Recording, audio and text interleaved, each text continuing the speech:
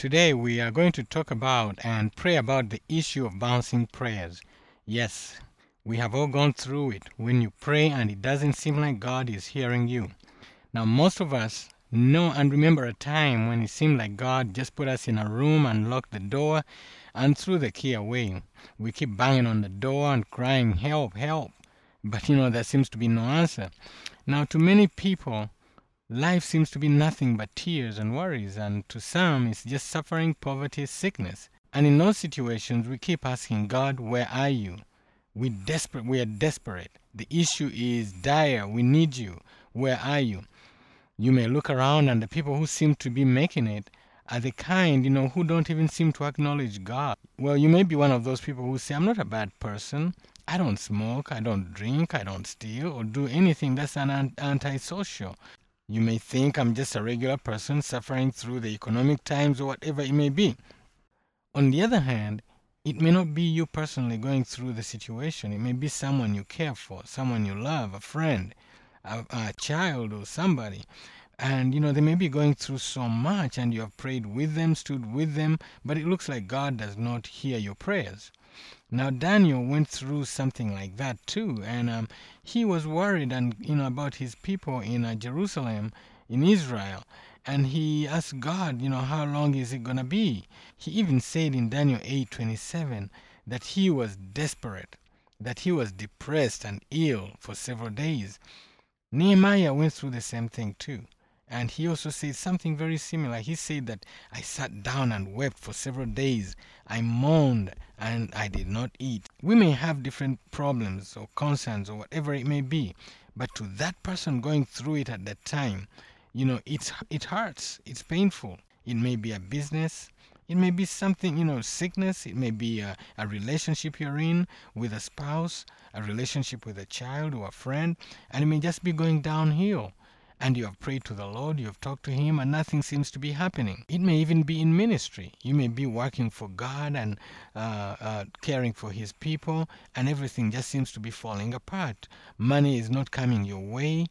You are running broke all the time, and you have prayed. And so the last thing you want to hear is someone to tell you, "Well, let's pray about it." Sometimes we use that as a cop out. But my friend, you are not alone. Whatever it is that is taking place in your life has happened to others in the Bible and also in our lives today. Now, we don't always have to go through the same thing, or we don't have to go through something in order to help people. But clearly, if you've gone through something and the Lord has delivered you, you are more likely to help somebody else. Now, instead of giving up, I admonish you, sit back and examine your prayer approach. Maybe the reason your prayers are bouncing is your approach to prayer.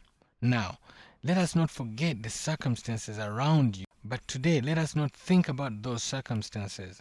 Instead, let us look and examine the circumstances around the prayer itself.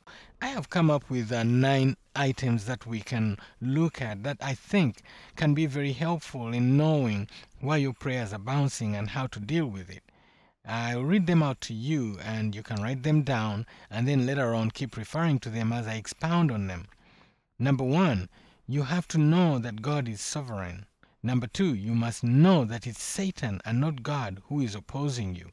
Number 3, you must humble yourself before the Lord. Number 4, examine your motives for prayer. Number 5, you may need to involve others in your prayer. Number 6, you may need to pray for others, not against them.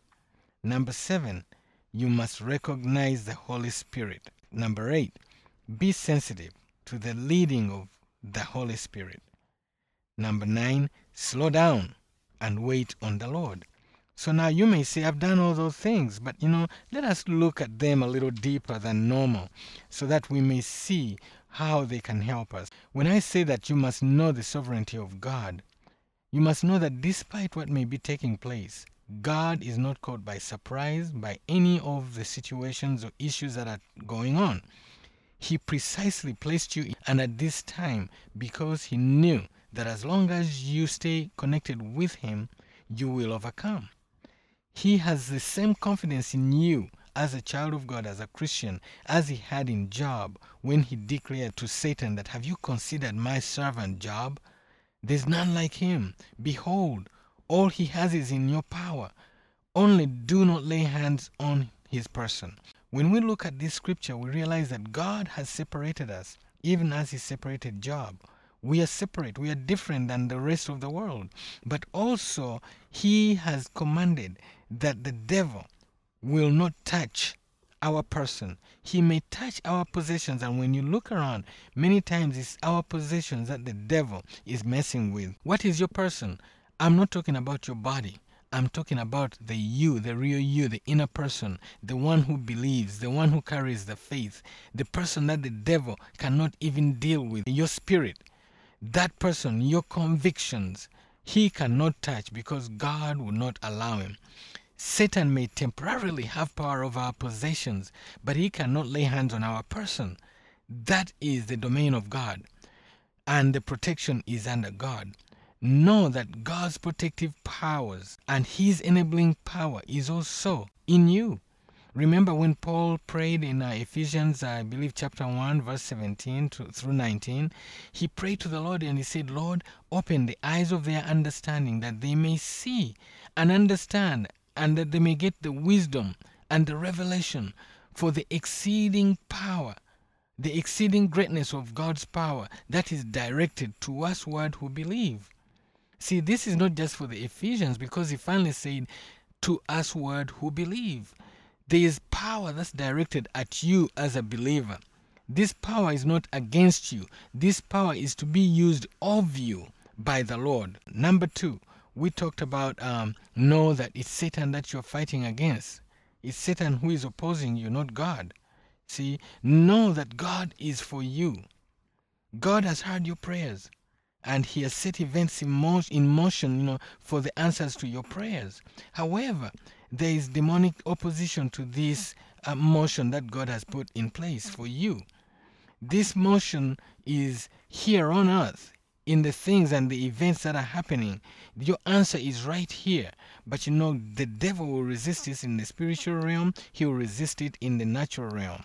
Daniel had a similar situation. He had prayed to the Lord and he was wondering what's going on.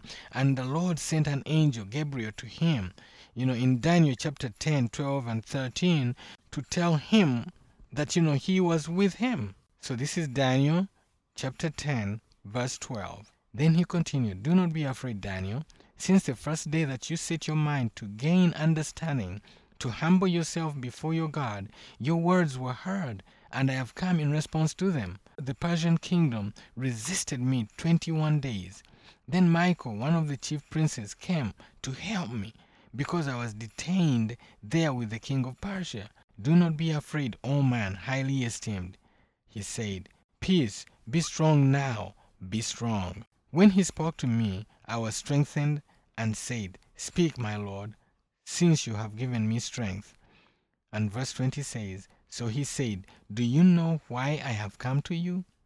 Soon I will return to fight against the prince of Persia, and when I go, the prince of Greece will come. So there's going to be resistance. Here Daniel is being warned and being encouraged by the angel that, there's going to be resistance, even as there has been resistance already. But I will fight. And if need be, God is going to send you extra help. He's going to send his angels extra help so that you get your answer. Here, the angel Gabriel explains that there were territorial spirits that are in opposition to our prayer. But he tells Daniel to be strong. The same goes for you, my friend. Be strong, for this message is for you. God will dispatch the angels that will do the job. As it is said, stay put. Stay put. Don't you worry. Now, point number 3, I said, humble yourself before the Lord. First and foremost, you must surround your prayers with the spirit of humility or humbleness. When you approach God, who is so powerful and mighty as he is, you have to forget your earthly possessions or achievements or whoever you are or whatever your titles are. When King Solomon prayed in the book of in 2 Chronicles, and I will read that to you, he lifted his hands up in the air and knelt down where all his people could see him. In the presence of God, he left all his earthly titles and honors and knelt before a mighty God. Now I'll read this to you. It's in 2 Chronicles chapter 6, verse 12-13. And it says in verse 12, Then Solomon stood before the altar of the Lord in front of the whole assembly of Israel and spread out his hands. And now he had made a bronze platform 5 cubits long, 5 cubits wide, and 3 cubits high, and had placed it in the center of the outer court. He stood on the platform and knelt down before the whole assembly of Israel and spread out his hands towards heaven. Now, in chapter 7, verse 1, it says, When Solomon finished praying, fire came down from heaven and consumed the burnt offering, sacrifices, and the glory of the Lord filled the temple. Now, this is how we should be approaching God. If you are with your family and you're really hurting, don't worry about your children or your wife or whoever is looking, or brother or sister or whoever. Do not think about the people around you. It could be in church and you're a pastor, you're a minister, whatever it is, whatever title you are. If you are desperate before God, kneel before Him, come before Him in humility. Some people may say, well, you don't have to kneel. But you know what? Your spirit deep inside will tell you when to kneel. It will tell you that pride is keeping you up. So you will know when to go prostrate before a mighty God. But I'll tell you one thing, you cannot come in the presence of a mighty God and stay up on your feet. Just think of the authority and the power that Solomon had. People knelt and bowed before him. But now he is showing them that God is above all human honors, titles, and problems. He was not just showing off his spirituality like some people may think. He was setting an example for the others. He was setting an example for his people to follow. After humbling yourself, the Holy Spirit fire will come down and burn whatever situation you have, whatever problem it will be. Now, it could be a physical fire, but it could be a different kind of fire. It will be burnt up in prayer. It will be the sacrifice of prayer that will be burnt up unto the Lord. You must humble yourself. And now, humbling yourself does not mean beating up on yourself and blaming yourself for for everything that you did in the past. That is unnecessary because God knows you anyway. So, humbling yourself simply means respecting God above all else.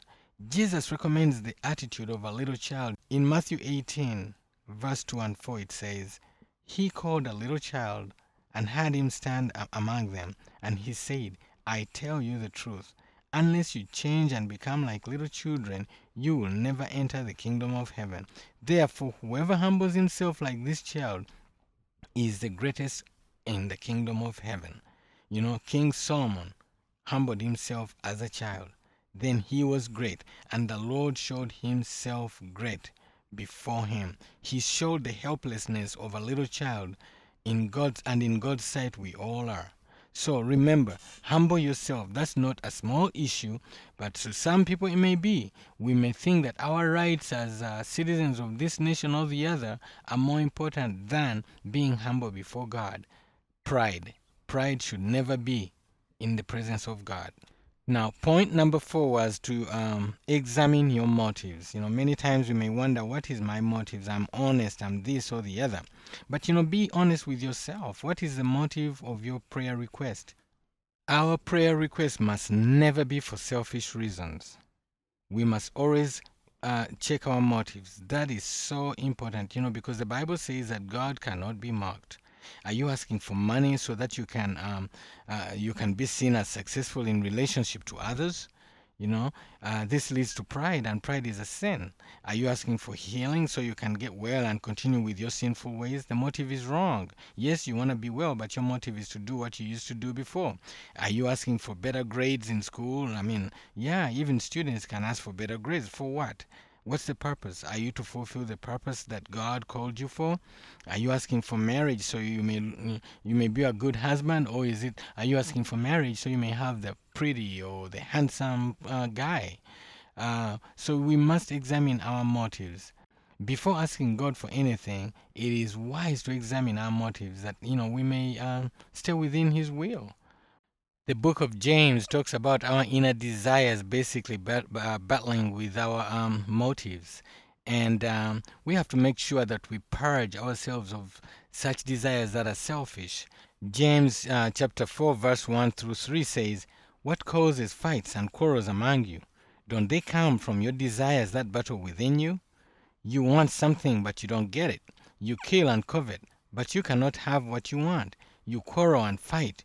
You do not have because you do not ask God. And when you ask, you do not receive because you ask with the wrong motives, and that you may spend what you get on your pleasures."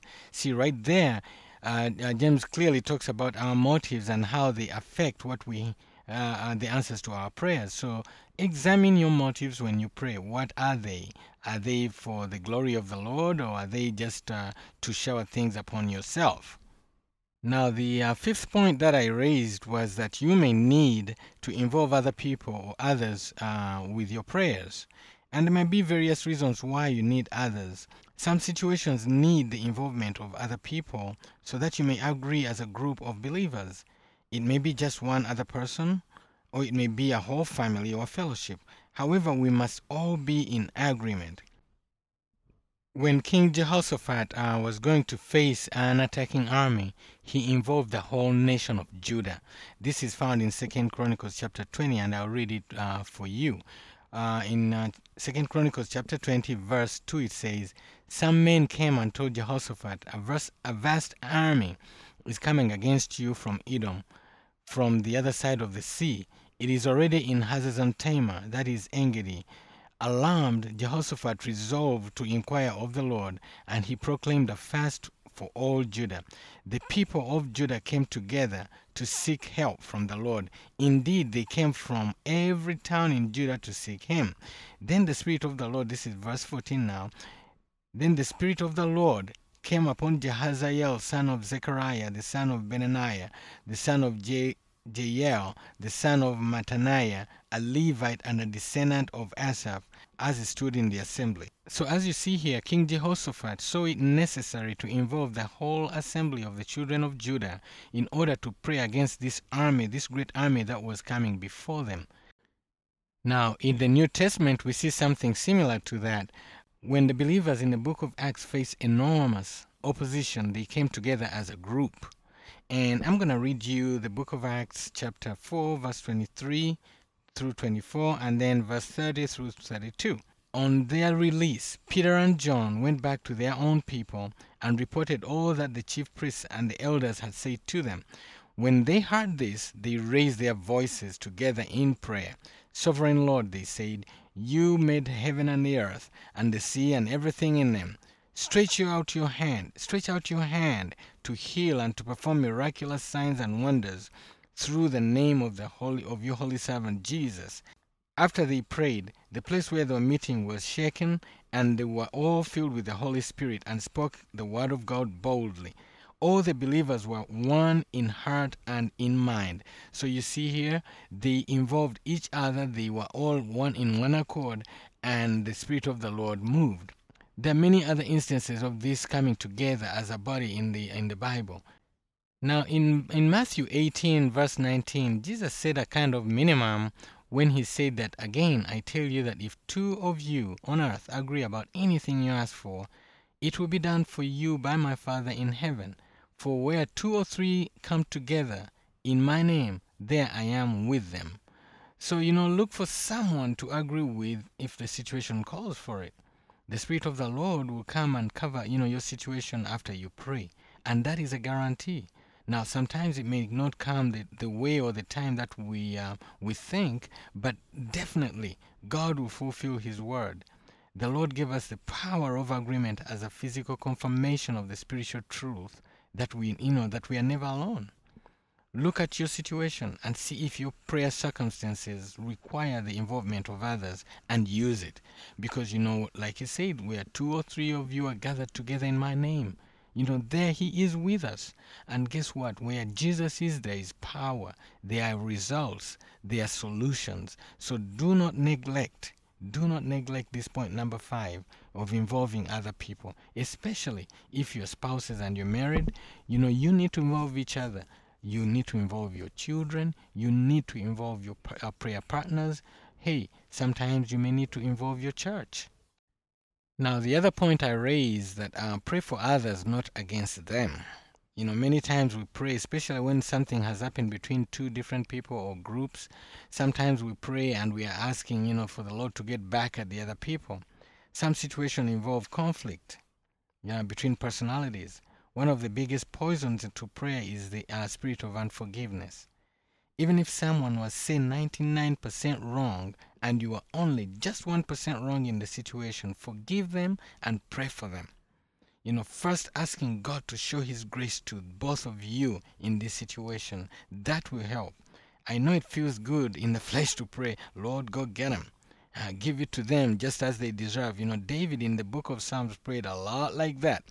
But we are living in the period of grace. As long as we are praying in the name of Jesus, let us apply the grace to both of us.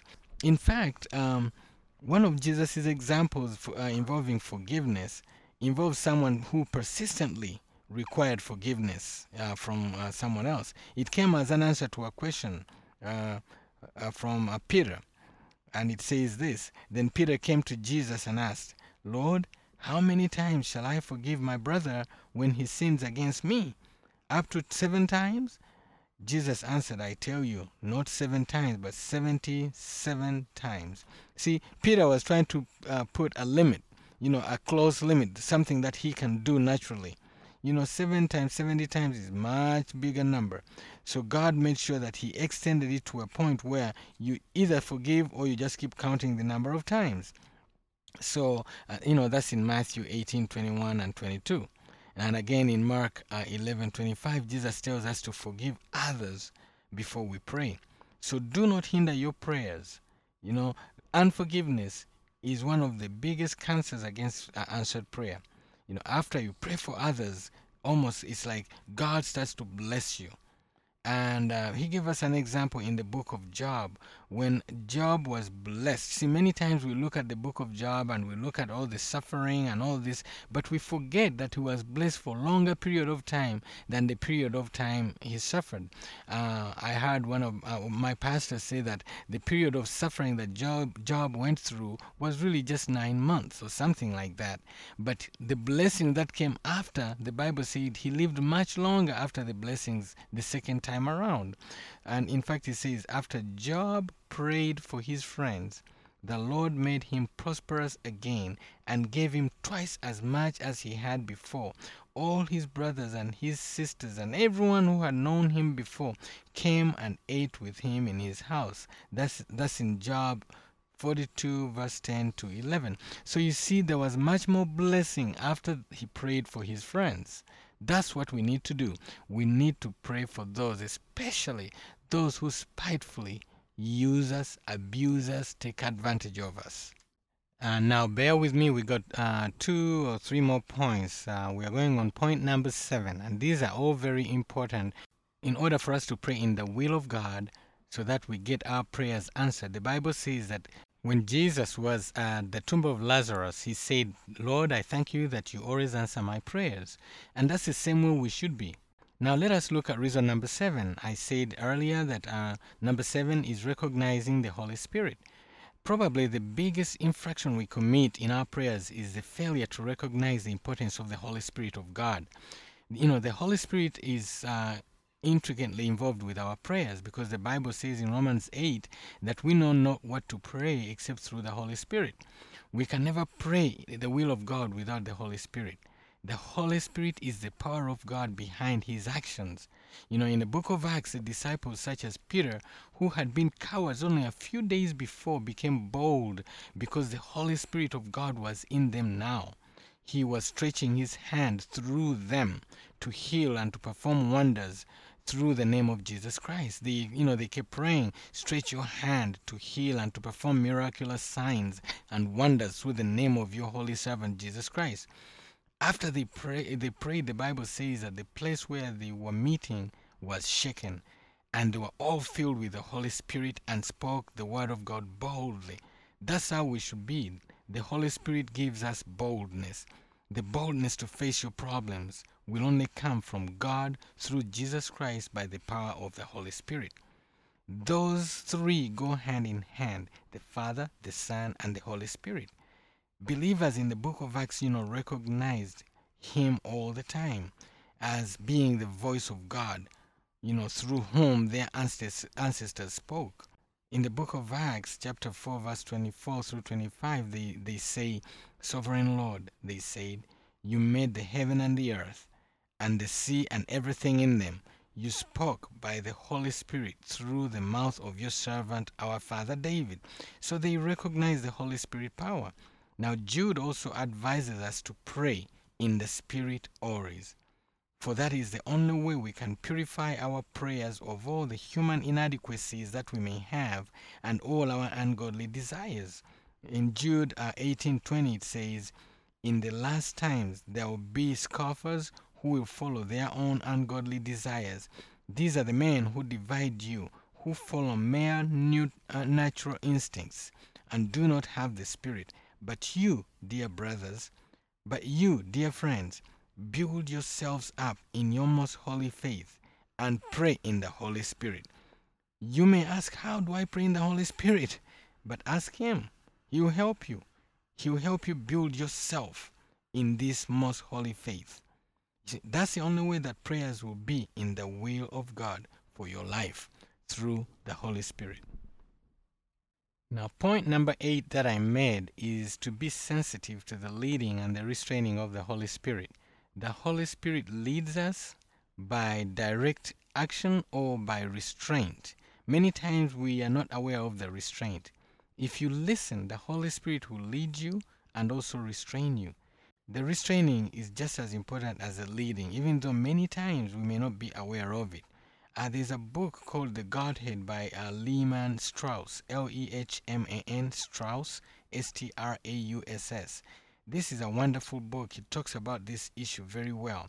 I'm going to quote you from page 485 and 486. I think he puts it better than I could ever have. And I quote, a helpful illustration of the restraining of the Spirit in service is given to us in the case of Paul and Silas. Paul decided that he would take the gospel into Asia, and that he was forbidden of the Holy Ghost to preach the word in Asia.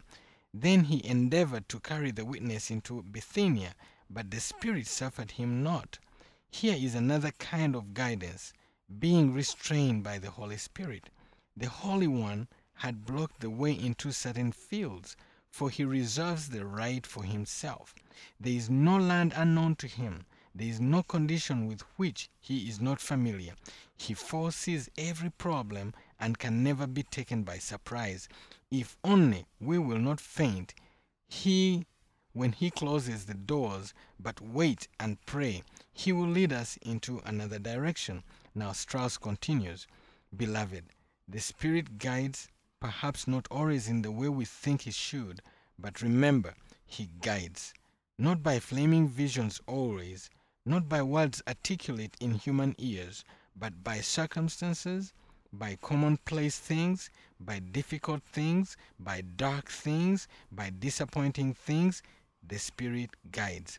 That's what he says about the guidance of the Holy Spirit and the restraining of the Holy Spirit.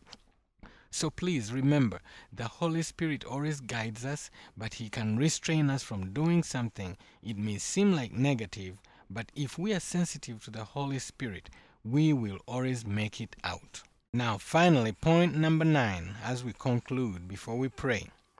Slow down and wait on God. Now, I do realize this series has been long, but it is so important, because if we don't get these basics in prayer, we may as well give up and just keep praying the Pharisee prayers where we just repeat things. But if we want to pray with impact, there are some things that we need to get down. So I do realize this is a long series of teaching, but it is also necessary. So finally, let us talk about the hardest part. Wait. Wait. That is hard. James gives us an example of a farmer who plants seed. He wakes up and goes to sleep. In fact, let me read that first before we go on. Be patient then, brothers, until the Lord's coming. See how the farmer waits for the land to yield its valuable crop. and how patient He is for the autumn and the spring rains. You too be patient and stand firm, because the Lord's coming is near. That's James 5:7-8. So James is showing us we need to be patient, because every time we think about what we have prayed about, sometimes the wait seems longer. Like James says, the farmer, he wakes up and goes to sleep every day. Depending on what he planted, it could be weeks or months before the first sign of life shoots out from the ground.